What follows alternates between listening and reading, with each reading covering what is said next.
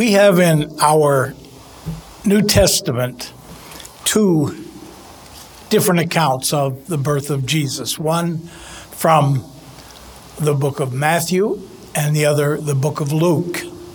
They give different perspectives and different points of view, but they were not the only witnesses. And we're going to read from the beginning of Luke's gospel that there were other witnesses and why Luke felt he had to write.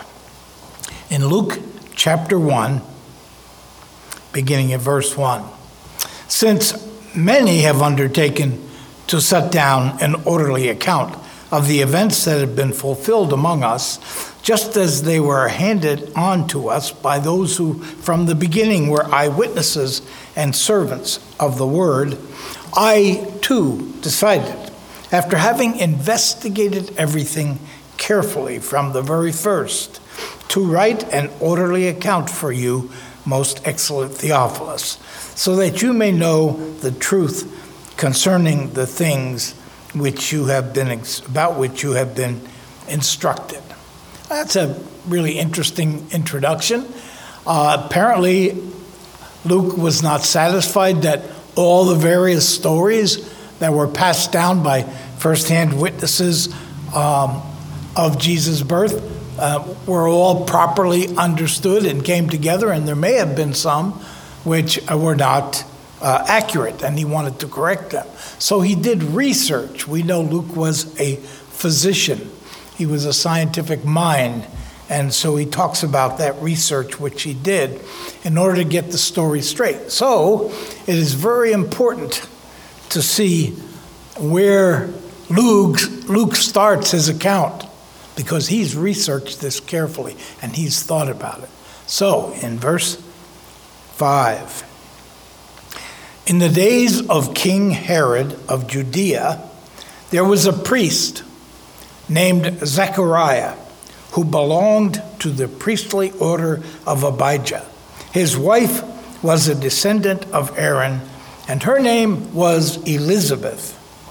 As we find out later in Luke's first chapter, Elizabeth was a cousin of Mary, the mother of Jesus. Therefore, she was an aunt to Jesus. And so Zacharias, who's the subject of our story today, Zacharias was old Uncle Zach. And he was old, and Elizabeth was old. We find out later that their son would become John the Baptist, who in his own right was a great preacher and leader and revealer of God. And John then was the forerunner of Jesus. And when Jesus came along, John said to his followers, I must get out of the way and you have to look at him. But all that was in the future. All Zacchaeus knew was that he and Elizabeth were childless. Now, Zacchaeus is described as a priest in the temple. And let me give you a little background. That part of the world was very complicated. And if you look at the history, you find the rule of various kings and kingdoms and empires. Part of Israel's journey, though, was her spiritual journey, and it centered on the temple. The temple, the location where God's presence was symbolized for his people. And that temple, and here's a timeline of the history of the temple.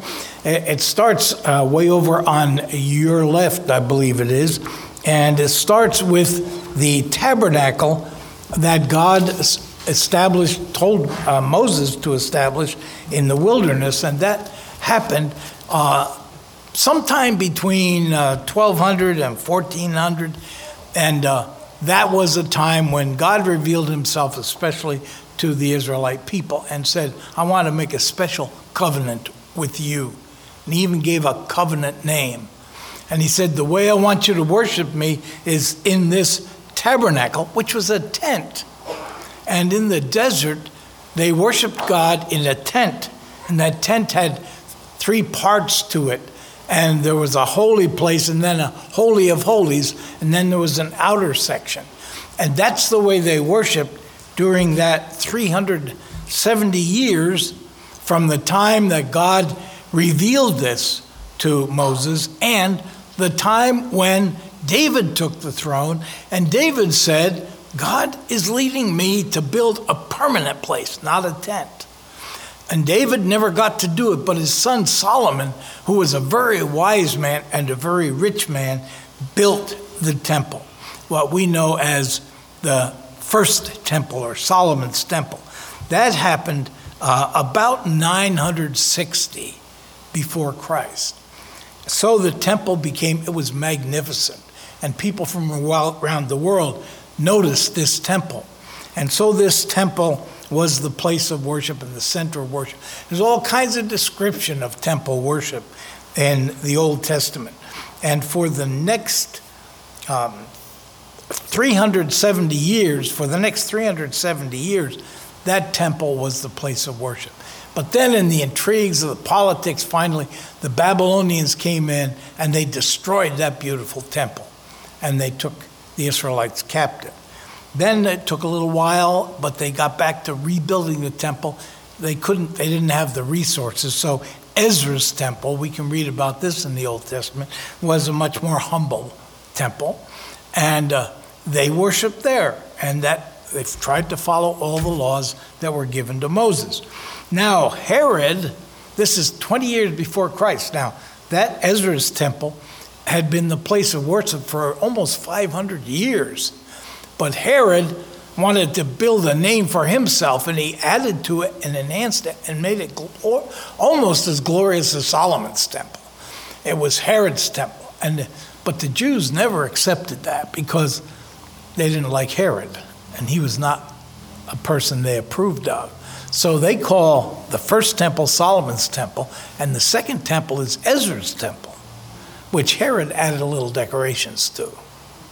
So the first temple was in operation for 370 years, and then for 585 years, the second temple was in operation, was the center of worship. And then in 70 AD, the Romans came in, finally destroyed the pesky, rebellious people, and as a symbol of this, they destroyed the temple. Now, since 70 AD, that's, 70 years after the birth of Christ. Since then, there has been no temple. There has been no temple. If you see a Jewish synagogue with the word temple on, you got to put that in quotes because that's not really a temple. That's the synagogue, and they have given that name, and that's a pattern today. But the temple worship that was established in the Old Testament, over the last 3,000 years, the first 1,000, there was temple worship. For the last 2,000, there has not been. That's how long it's been. So Zechariah was there in the last days of the temple. And it was a glorious temple. The ceremonies were awesome. It involved hundreds of priests and Levites and people responding. It involved drums and cymbals and trumpets and all kinds of displays. Unfortunately, it involved a lot of animal sacrifice that we know about. But today, we're focusing on a temple practice that happened even more intimately than that, and that is the burning of incense. And so, we're going to go back to Luke chapter 1 and begin with verse 6. And, excuse me, did I miss something? I think it's verse 6. Yes, both of them were righteous before God. This is Zechariah and Elizabeth, living blamelessly according to all the regulations of the Lord, but they had no children because Elizabeth was barren and both were getting on in years. You do notice, by the way, that it was the woman's fault that they had no children. Then in verse 8, once Zechariah, I have to explain this. Zacharias was serving as a priest before God, and his section was on duty. Now, there's a lot of evidence of how the priests served in the temple. In the first century, in Jesus' day, when the temple was still in its glory, that temple was served by about 1,000 priests, and they took turns, and they were in different courses, and each course was serving in the temple for about 2 weeks a year, separated by 6 months. And when their course was serving and their family was on, they had particular tasks. One would offer animal sacrifices. One would prepare the animals. One would clean up afterwards. One would straighten out the various. They had to do all the custodial stuff too, but the most honorable job was offering incense in the afternoon service, and the incense was offered just outside the holy place, and it was burned. There were 11 different elements that went into this wonderful smelling incense. All had symbolic meaning. They were prepared by the priest, and then the one it was his turn to offer that sacrifice. He got to do that. This is the sacrifice Zacharias was offering that day. The sacrifice of incense.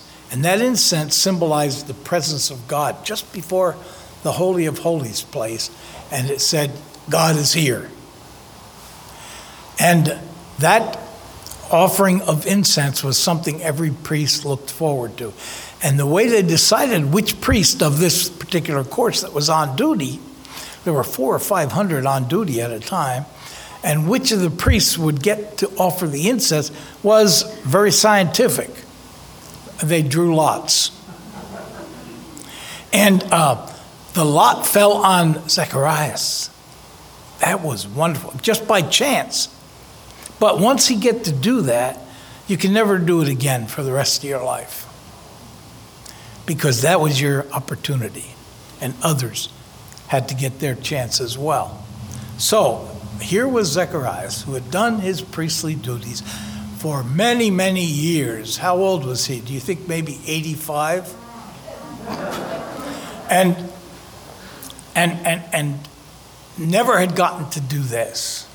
And there was the lot casting. Oh, I don't know how he prepared for this. And he went in and did his duty, and what a wonderful moment it was. So let me read again from verse 8. Once when he was serving as priest before God and his section was on duty, he was chosen by lot, according to the custom of the priesthood, to enter the sanctuary of the Lord and offer incense. Now at the time of the incense offering, the whole assembly of the people were praying outside. That's important to see this, because only the priest was there at the temple altar. He had assistants who came in and helped him set it up, and then they went outside. So the priest who offered the incense was absolutely alone before the presence of God. This moment that he had waited for all his life, when the incense was burned and it smelled, and the people could see the smoke of the incense from the outside, and they knew it had been done.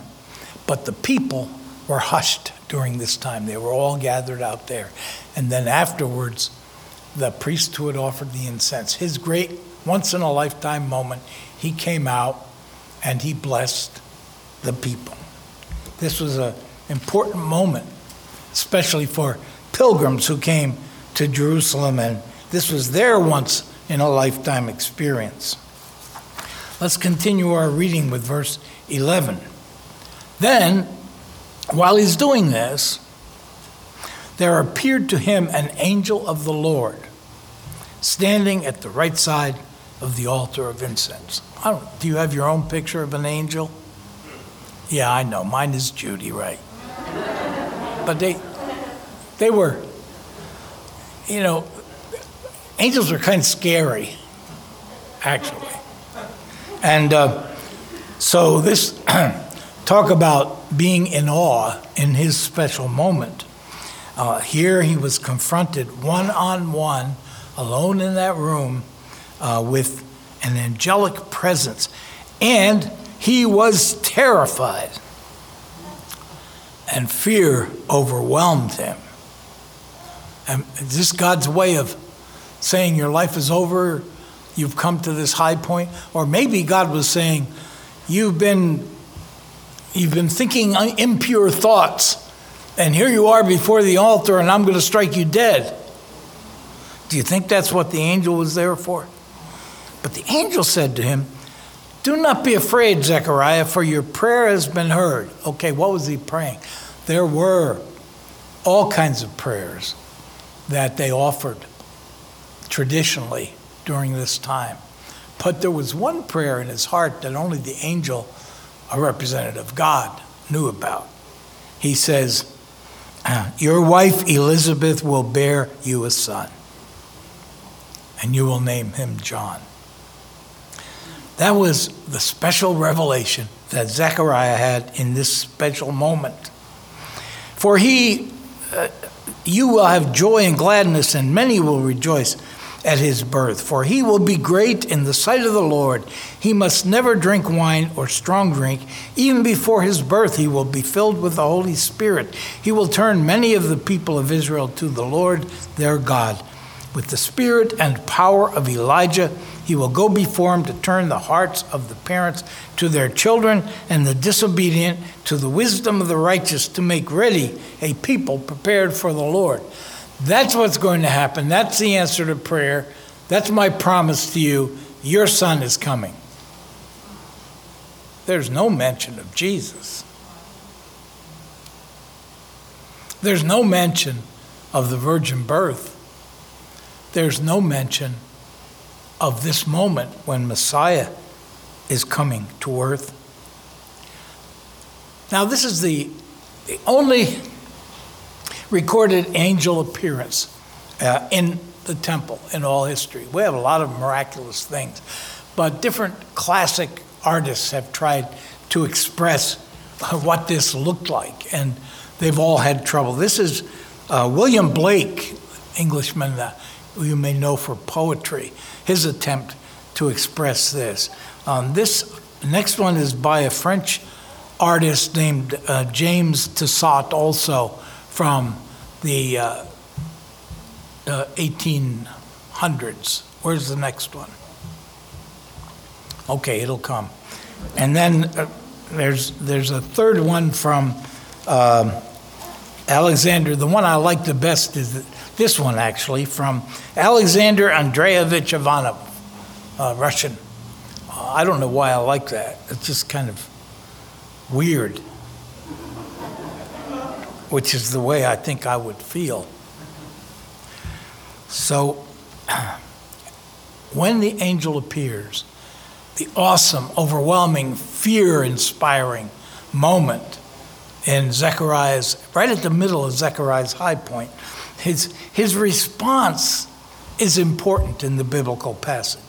Verse 8, Zechariah said to the angel, how will I know that this is so? For I am an old man. My wife is getting on in years. I mean, you said something mighty big there, angel. The angel replied, I am Gabriel. I stand in the presence of God, and I have been sent to speak to you and to bring you this good news. But now, because you did not believe my words. Wait. Did he say he didn't believe? Yeah, he kind of did, because he was thinking in terms of what he, as a really old man, could do, what his wife, as a really old woman, could do, and he thought it was impossible. So the angel says, because you did not believe my words, which will be fulfilled in their time, you will become mute, unable to speak until the day these things occur. And so when he went out to bless the people, let's read verse 21.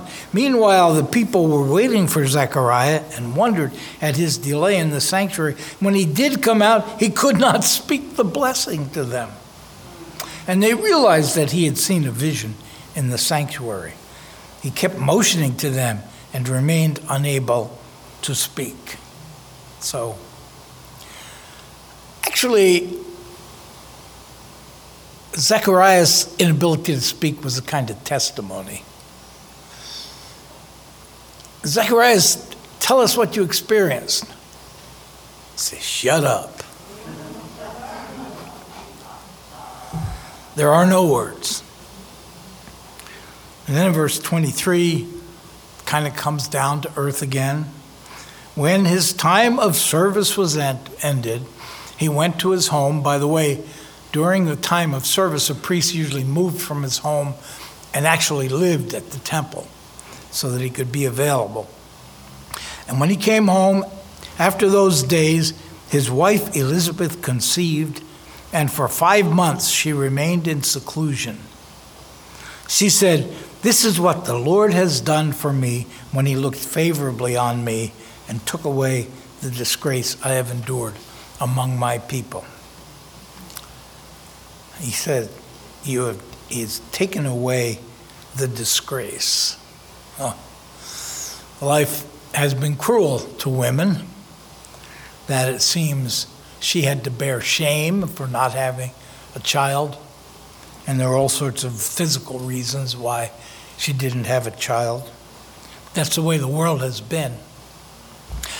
Now, I pointed out that we have this episode in the temple, and that this wonderful thing happened to Zechariah at a magic moment in his lifelong ministry as a priest, but there's no mention of Jesus. There's no mention of Messiah. There's only the mention of a birth to him and Elizabeth, his wife. But right after this comes the wonderful passage, and maybe, I don't know, I don't tell her what to do, but maybe Pastor Connie will preach on it next week. What we know of as the Magnificat, when Mary has a visit from an angel. And when she is told that she's going to bear the one who will be the Messiah. And when she says, "My soul magnifies the Lord." Remember that phrase. My soul magnifies the Lord. Here in the temple, everything was done to magnify the Lord, to increase the overwhelming vision of and experience of all the senses that happened in the temple. But Mary quietly magnified the Lord in her soul. Maybe that's why Luke began with Zechariah. Let me make 4 observations about Zechariah's significance right at the beginning of this gospel. The first is that Zechariah brings a global perspective on the Christmas event.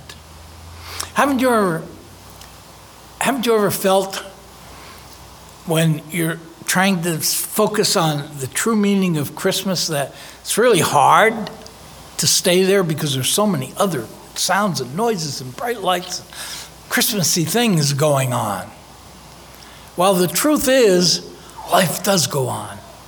The truth is, most of the world, well, almost the whole world, instead of a man and a woman, a few shepherds, and a couple of cattle and sheep, didn't even notice the birth of the baby Jesus. And Zechariah's experience reminds us that the world just kept going.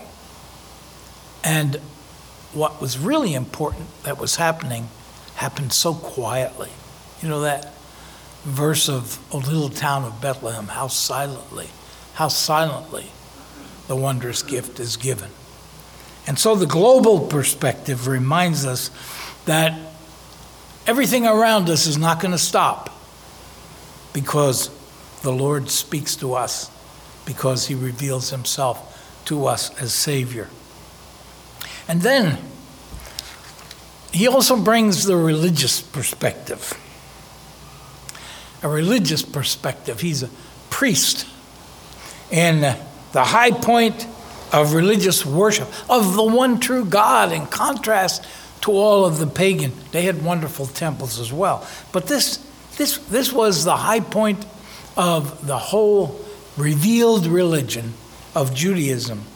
And this priest, chosen by Lot, an accidental agent, an old uncle with no kids, that this priest represented the religious establishment of his time. And he didn't see the Messiah in the angelic announcement. And it reminds us that religious people often miss the wonder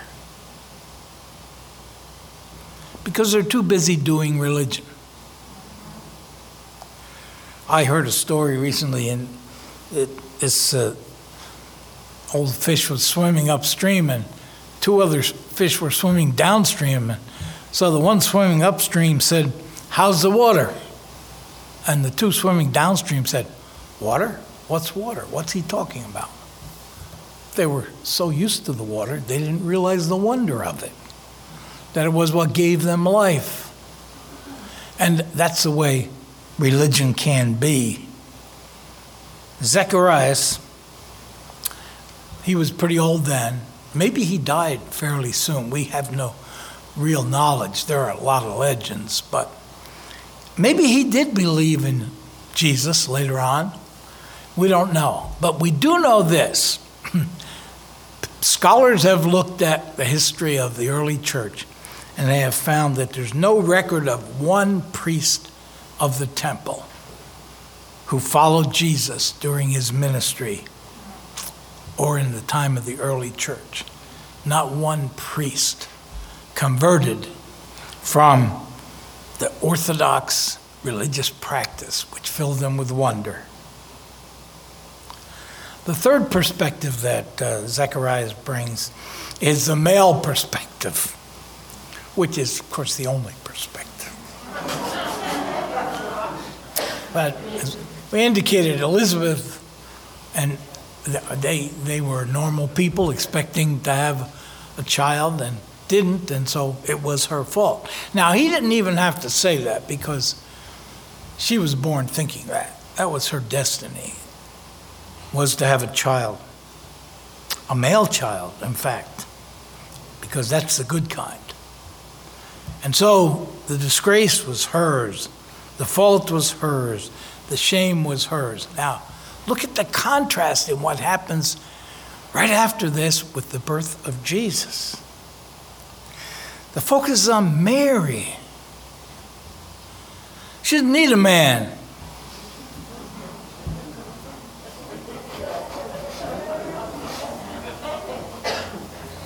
No man is necessary. Ultimately, and this is our fourth perspective that we see in Zacharias, every individual looks at Christmas through his own eyes or her own eyes. How does this affect me? What does this mean to me? So Christmas memories are all very personal. And Zacharias as well was looking at the miraculous birth of his son as what it meant to him, the fulfillment of his dreams, his heir. He couldn't see beyond that to the implied prophecy that he would be the one to introduce the Messiah, which turned out to be true. The personal perspective, his son would be born, was the focus. Not that his son would introduce a Savior who would be born. He can't see past John. And all of us as well have trouble seeing past what Christmas means to us personally and seeing what it means to hurting people around us or people who don't even know the Christmas story. And we are focused on our experience. I want to conclude by comparing these two visions. Zechariah's temple service was the highest and farthest Old Testament faith could reach. It was the epitome of the Old Testament consciousness of the presence in a committed relationship of the one true God. And Zechariah, a loyal worshiper, stretches as far as he can when he offers the incense on the altar, but he can't quite reach. See the great temple. See the magnificence. I think there's a picture of one. And now, with that picture in mind, see this, 6 months away, 1 degree of separation away. A virgin has her own angelic visit. Not in a magnificent temple, but in a barn-like manger. Not with the smell of incense, but with the smell of manure. Not focused on a revered old man in priestly robes, but on a naive young peasant girl who has no idea what's going on. I think that's why Luke introduces his gospel with this picture of Zacharias. It's a passing of the torch from the highest aspiration of the Old Testament religion to the humble beginnings of the new faith in Christ. It's the handing off of the ball to the runner who can carry it to the end zone. But that's really not a worthy caricature. It really is that the presence of God is now not symbolized by incense burning before a curtain in the holy place, but the presence of God is in a baby. Jesus Christ, God made flesh, has come to dwell among us and in us. Thank you, Lord, for this glimpse through the eyes of a really sincere representative of the faith you brought to us in phase 1 of your revelation. But we thank you also for the fact that he passed it off to that young virgin and to phase 2, which we celebrate this great season. In Jesus' name, amen. We meet in Altadena every Sunday morning at 11 a.m. Pacific, both in the sanctuary and on YouTube. Most other events will be starting up soon, but if you need prayer now, please reach out to us at altabapprayer@aol.com. And again, as always, we pray God's blessings on you this week.